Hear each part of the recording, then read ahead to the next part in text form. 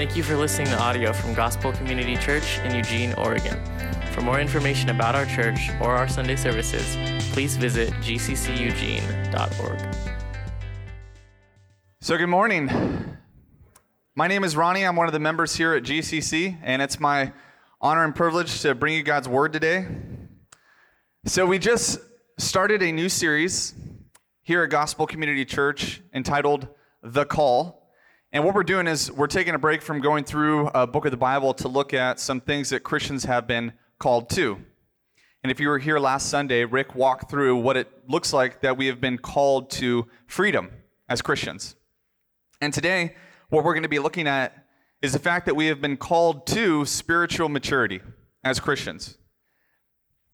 And this isn't just for Christians. It's a message for everyone. If you're sitting on wondering what the Christian faith is all about, this is actually a great sermon to kind of sit in and listen to. What is this Christian life all about, and what have we been called to? In doing this, we're going to examine a couple different texts, but mostly we're going to focus in on 1 Peter chapter 2, 1 through 5. So if you have your Bible, you can go ahead and get there now. It is right after the book of James, towards the end of your Bible in the New Testament.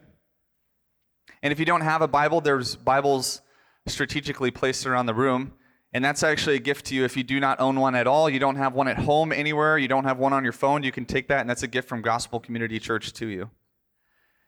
Now, because we're kind of dropping into the middle of a text, a letter here, we haven't been walking through it. Let me provide just a little bit of context to understand what Peter is doing, because I think it'll help you understand my heart behind this passage as well. Peter is writing this letter to encourage the church that at that time was experiencing intense persecution. And he's using this letter to exhort the church to stand strong, to look as Christ as an example, and to look forward to the future hope that they have in Christ. So remember that as we move through this text, that it is meant to encourage the church and build up the church, and that's my intention as well. So even if at times, and I hope it doesn't feel this way, if it feels that that's not what I'm doing, know that it is from a place of love, and that is my goal and aim is to encourage and equip you. And if you're a note taker and you're looking for a main point to kind of grasp the entire idea of the sermon, it's that to and through Jesus Christ, we experience spiritual maturity. To and through Jesus Christ. I'm going to explain that here just to give us an understanding of what we're going to be looking at, and then we'll see this as we go through the text. The to part is that Jesus is the goal. He's the aim. In Christian spiritual maturity, we say that sanctification or this process, whatever you want to call it, is this continual move towards Christ's likeness, that you would begin to think, speak, and act in a way that Christ would. Not that your individual personality would diminish or disappear in any way, but that it would be unleashed from the bonds of sin that you could fully be who God wanted you to be without sin. And so it's this continual movement towards Christ's likeness that you would begin to love in the same way that he would, and you would start to reflect his characteristics. So spiritual maturity, we must remember, first is to Jesus Christ. It's a movement in that direction. But it is also through Jesus Christ. That is, there is no other method or means or tactic to get to that end goal other than Jesus Christ himself. That as we grow in our desire for him, and as we seek him and grow in intimacy with Christ, that we will progress in that direction towards Christ's likeness. And in knowing him, we find freedom from sin. And that's important because it's not the other way around. We don't look for freedom first and through that find intimacy with Christ, but we first look for intimacy with Christ, and through that he will free us. And so I'll read the passage, we'll pray, and then get into the passage together. 1 Peter chapter 2, verse 1. So put away all malice and all deceit and hypocrisy and envy and all slander. Like newborn infants, long for the pure spiritual milk, that by it you may grow up into salvation, if indeed you have tasted that the Lord is good.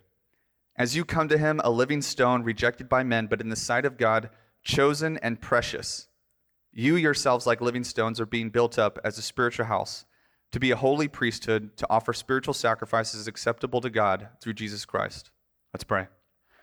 God, thank you for this time we just get to come together as a family and dive into your word.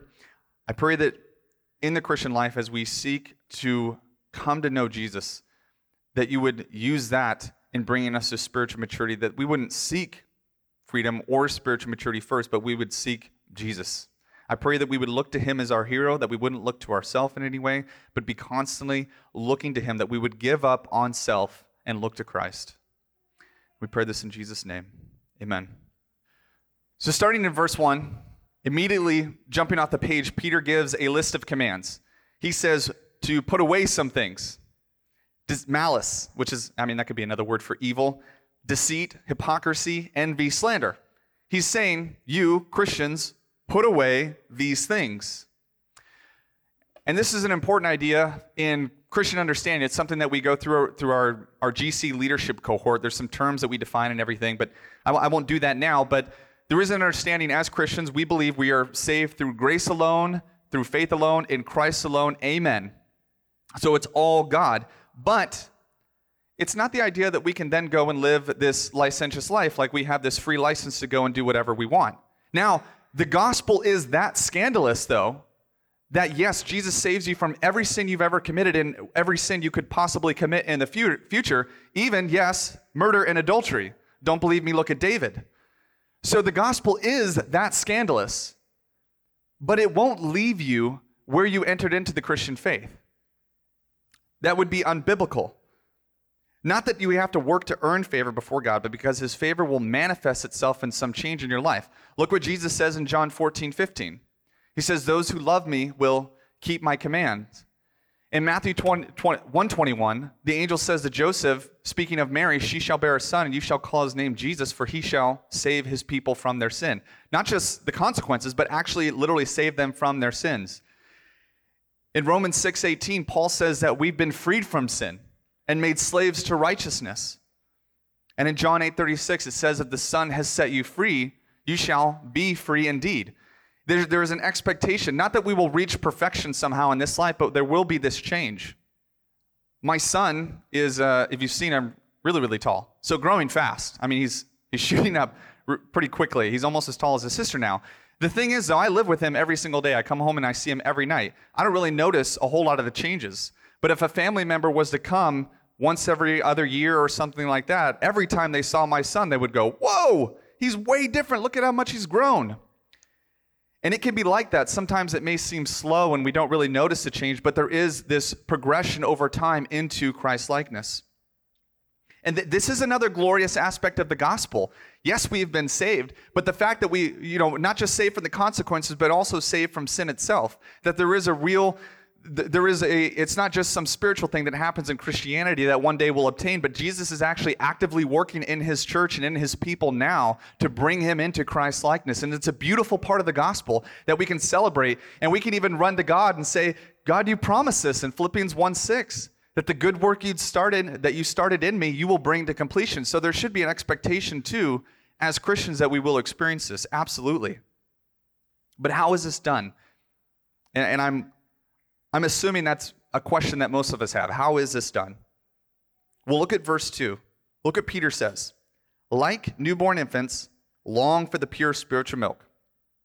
The truth is, the Bible often gives varying uncomfortable imagery, different figures of speech to get us to understand something a little bit better. So we'll unpack this a little bit. But first, before we do and look at this, what is the pure spiritual milk? We'll look at verse 1. In chapter 2, the very first word there is so, which so can be used in all different kinds of ways, but here so is used as a conjunction. So it's connecting these two different ideas. So whatever was said previously, we need to kind of take a look at. So look at 1 Peter chapter 1, 22 through 25, the 4 verses right before we came into this chapter. Everybody should be able to see it right there. But I'll read it for you. Notice 4 things as I go through this. Having purified your souls by your obedience to the truth, for a sincere brotherly love, love one another earnestly from a pure heart, since you have been born again, not of perishable seed, but of imperishable, through the living and abiding word of God. For all flesh is like grass, and all its glory like the flower of grass. And here he quotes Isaiah 40, verse 8. The grass withers and the flower falls, but the word of the Lord reigns forever. And this is the word, and this word is the good news that was preached to you. 4 times Peter alludes to the word of God. I would say even the first one, obedience to the truth, we know from John 17:17, when Jesus says, sanctify them by your truth, your word is truth. So what is this pure spiritual milk that Peter's talking about? Well, it's the Word of God. Just remember that for now. I'll unpack the importance of that later. It's the Word of God. That's the pure spiritual milk. And look at the flow of Peter's arguments from verses 1 as he transitions into verse 2. He says to put away all these things: malice, deceit, hypocrisy, envy, and slander. And then, between verses 1 and 2, you can see that the word instead is almost implied as if to say, instead of doing these things, let your desire be for the Word of God. And look at the imagery Paul gives us here. It's not just read the Word of God, have a desire for the Word of God. He says, like newborn infants, long for the pure spiritual milk. Now, some of you, this imagery may go right over your head. However, having been a father, I can tell you, I don't remember my daughter too much because it's been almost 4 years now, but I do remember my son, who was born over a year and a half ago, that when it came time for breastfeeding, you would have thought we starved him. He is ravenous. He's like, Me and my wife used to make jokes about him. He literally would do that. This is my son getting ready to eat. That was him, running for the milk. And the crazy thing, when we were about to have my daughter, my wife showed me this video of a newborn infant. You know anything about newborns? They can't crawl in the first stages of life. They can barely move. They can't flip over. They can do nothing. And the video was, it was a newborn infant, recently born, within minutes of birth, was placed on the mother's stomach, away from where the source of milk was. And the baby is using every muscle and all of its strength to move and twist and contort its body, working against gravity to get to the source of milk. It was crazy. In the earliest stages of life, it knew where to go for its source of life. And it's moving. It was the craziest video I've ever seen, especially being a father now and knowing how helpless they are. They can't do anything. The truth is, this is powerful language, because babies, they cry out for milk. They move towards it in the first moments of life. They're ravenous for this milk. Uncomfortable language, but powerful, helping us understand what our attitude towards the Word of God should be. The sad truth is, though, this has almost been completely lost in the West. I watched a couple videos. One was actually in research preparing for the sermon. Another one just kind of happened to fall into my lap. But the first one I had looked up because I know I'd seen it before and I just wanted to watch it again for context. And it was our brothers and sisters in China receiving the Word of God for the first time. And you would have thought that it was a Black Friday here in America, because when that box came open, they rushed in to grab the Word of God. And they were weeping over it and kissing the Word of God. They finally had it in their own language. And just a couple days ago, I ended up watching another video, just kind of randomly came into my feed. I wasn't looking for this.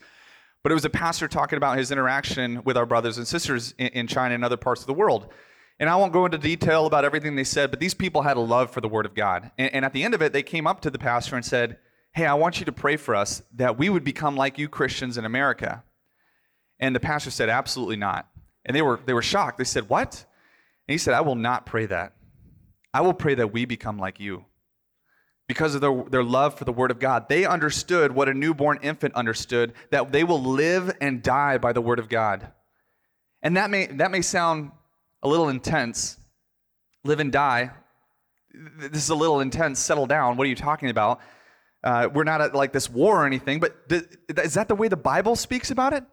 We're in 1 Peter right now. Flip one page and look at chapter 5, verse 8. Peter exhorts the church to be alert. Be of sober mind. Why? What says your adversary, the devil, prowls around like a roaring lion seeking someone to devour. I know there's a couple of us that have been deployed to the Middle East, in here myself included, and even some that have been deployed to other wars. What's unique about the war in the Middle East, I asked some of my office partners that have been over there to Iraq and Afghanistan, and I was looking for a certain answer, I'm not going to lie, but they gave me the answer I was looking for, because we all have very similar training, so I expected to get this answer. When I asked them, I said, "What's the number one killer in combat?" Most of them answered what I was looking for. Somebody said me, and I was like, shut up. But I said, what is the number one killer in combat? And they all understood the exact same training that I got, that the number one killer is complacency. As a matter of fact, if you're leaving the bases in Afghanistan and Iraq, going out to go on a mission, there are oftentimes signs outside that say complacency kills. That's crazy. The number one killer in war is forgetting that you are at war. Forgetting that you're at war. And you may again say, well, we're not at war, Ronnie. What are you talking about? Look at Ephesians 6:11. Paul tells us to put on the whole armor of God. Why? To stand against the schemes of the devil. 2 Corinthians 10:4, he says, "For the weapons of our warfare are not of the flesh, but have divine power to destroy strongholds." Matthew 16:18, Jesus tells Peter that the gates of hell shall not prevail against the church. There's this force, this enemy that is seeking to come against the church and divide it and tear it apart and to make you in any way lose your salvation and have you walk and fall away from the church. Satan even comes to Jesus and asks him if he could sift Peter like wheat in Luke 22:26. We're all kind of far removed from that process, but the shaking or the breaking apart of wheat is the shaking and breaking apart from the rest of the wheat. So this is Satan's desire, is to shake and break Peter and all of us away from the rest of the church. So there is a real sense we are at war. And we would all do well to remember that and not fall into that complacency. But why does Peter want our desire to be for the word of God? How is this in some way, why does he want us to do it, and how does it give us the power to do what he calls us to do? Well, look at the end of verse 2 in 1 Peter chapter 2. Look back at verse 2 at the end of it. It says, "That by it you may grow up into salvation." More importantly, I think here is what it does not say. It doesn't say so that they may gain it, so that they may acquire it or obtain it or receive it. It says that they would grow up into it. The truth is, if you're a Christian, you've been given this white robe of Jesus' perfection. And listen to this. There's a declaration that's been declared over your life. I'm going to give some words, and these words could be synonymous with your name, who you are.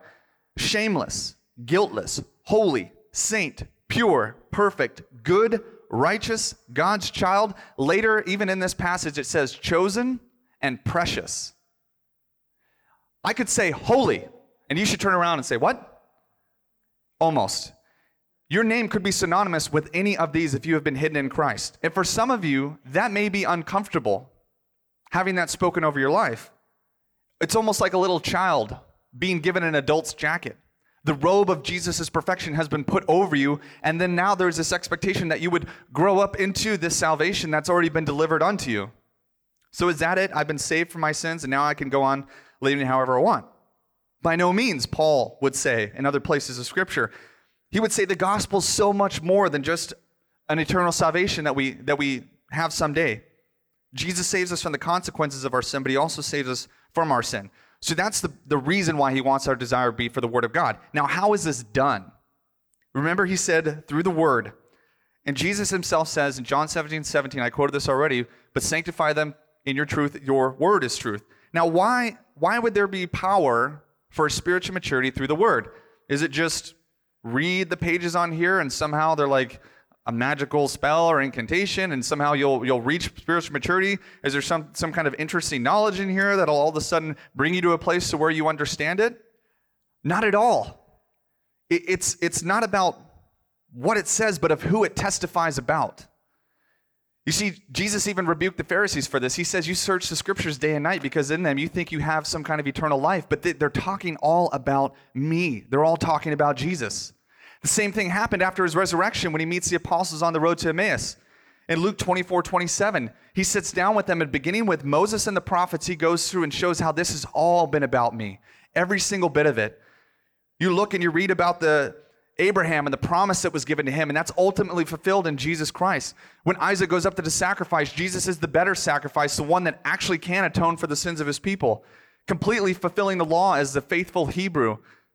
When you look at the story of something like David, and you see this warrior going out to battle and slaying an enemy with his very own weapon, the sword that came against David, he brought down onto the head of Goliath, saving a people, which is the same thing in a sense that Jesus did when he takes the cross, what Satan used to crush him, and Jesus flips it around, crushes the head of the serpent, and saves his people. All of this stuff, from beginning to end, Genesis to Revelation, is all either pointing forward to what Jesus would one day do or reflecting back on what he did. So the reason why the word is an answer to spiritual maturity is because of who it testifies about. It's not read your Bible and you will grow into spiritual maturity. It is instead seek Jesus above all else and you will grow in godliness. This is done through experiencing him in his word. As you read who Jesus is and what he has done for you, as you reflect back on the gospel, this changes you. If you want help doing this, how does this exactly look? Because a lot of people, they start in Genesis, and I absolutely believe you should read Genesis to Revelation someday in your life. But some people start in Genesis, and by the time they get to Deuteronomy, they've completely fallen off. So if you'd like some insight into how to do that, I would come to Rick or myself or Brian or Caleb or any of the leaders in this church and ask how this can be done. How do I find Jesus in the Bible? I would absolutely do that. For the sake of time, we'll move on. Some of us are seeking spiritual maturity. We're looking to grow up into the salvation that I'm talking about. And some of you want what Peter is talking about here more than anything else. You are ready to do what Jesus said. You're ready to gouge out and cut off whatever needs to be cut off, to have this thrown away. You would say, Ronnie, I want freedom from pornography more than anything else. I want to stop envying other people. I want to stop lying and stealing from my coworkers. I want to stop falling into drunkenness. I want to stop bursting out in fits of rage against my wife and my kids.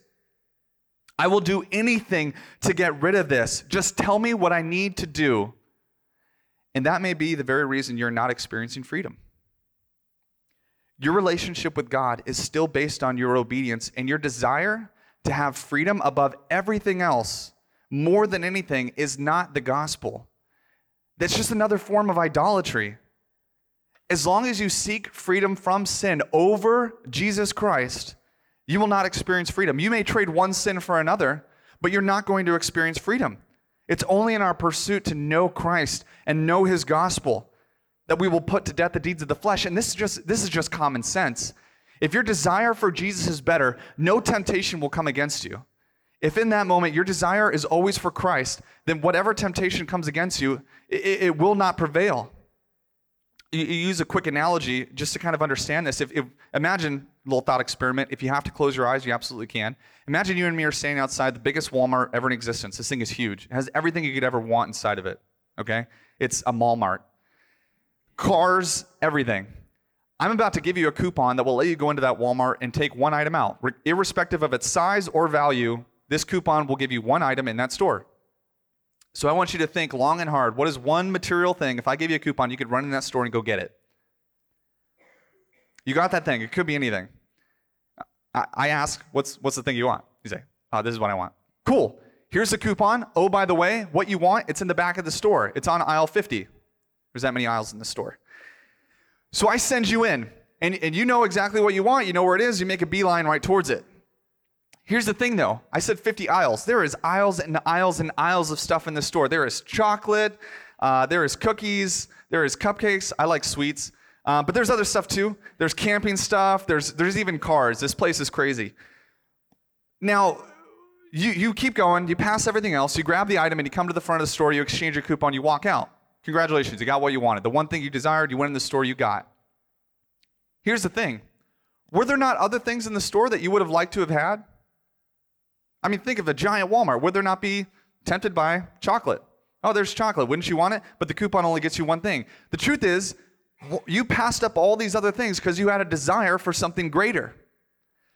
That's just an analogy of what exactly this looks like. Your desire for Christ and to know him is what gives you power to overcome sin in your life and grow in spiritual maturity. It's no longer reflecting on yourself, no longer looking inside to see my own obedience, but looking to Christ's obedience on the cross for you and growing in your love for him that will give you power over sin and growth in spiritual maturity. But Peter pauses here as he transitions into verse 3. As you look, he pauses and says, if indeed you have tasted that the Lord is good. You see, for some of that may be the very first problem, is that we have yet to see that the Lord is good. We haven't yet put our faith in Christ. We're still trying to live a righteous life, live as if we can be good enough to come before God, even though we have failed in every aspect. That may be the very first step, is that you haven't submitted yourself to the Lordship of Christ and started looking to him for your hope and salvation. So he pauses to say that. And this is awesome, because yes, that's true.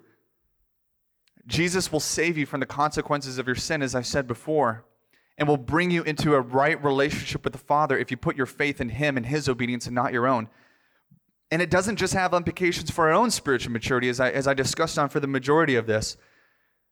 And the reason why I did that is because I think this bleeds into the next thing we're talking about. It has implications as to how we interact with other people in and outside the church. But let's reflect now as we move into verse 4 is how that looks like in the church. Verse 4, as you come to him, a living stone rejected by men, but in the sight of God, chosen and precious. That's awesome. A living stone, been something that was dead and lifeless. It has now been brought to life through Jesus Christ. Rejected and spit out by the world, but what does it say? Chosen and precious. God calls you precious. He loves you.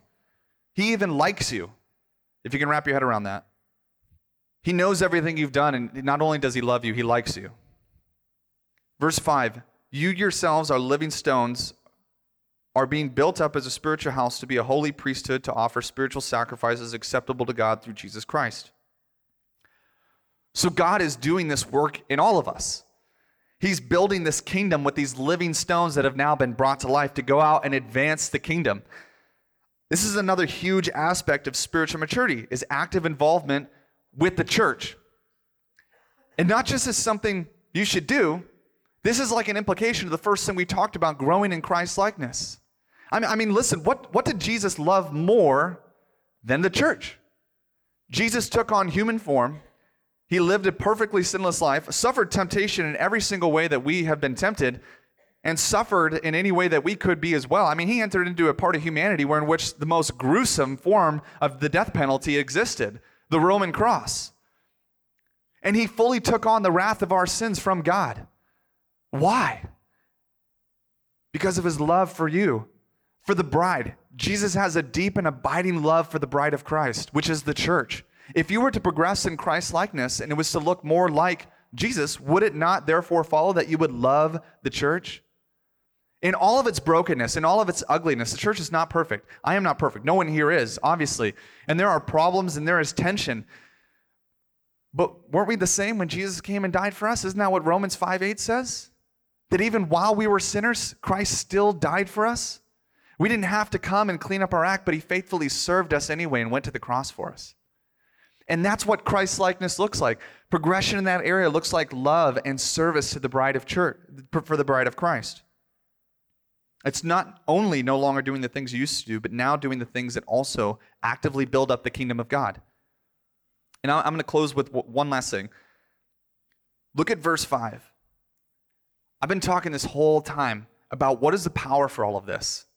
The power to move in that progression towards Christ-likeness. What does it look like? Where is the power in spiritual maturity? Well, I said it's through Jesus Christ. Everything that Peter has now talked away about, putting off the old self, the flesh, the malice, the deceit, the hypocrisy, the envy, and the slander, putting off all those things and putting on the new self in Christ, coming alongside the church and building this kingdom for God as his house, offering acceptable sacrifices. How is this all done? What are the last three words in verse 5? Through Jesus Christ. It is only through Jesus Christ that this happens, not in our own strength. If you're still trying to do it in your own strength, give up. Give up. It is only through Jesus Christ. In a day and age, especially with men, women experience this too. And I love this, so I'm calling myself out on this a little bit. I love video games. I grew up playing them, love video games. Very popular in our culture right now. So are the Avenger movies, these superhero movies. We all love seeing these things. But what is it, though? It's an opportunity to be the hero. Almost in every video game I've ever played, at least, you are the hero of the story. You're the center point of it all.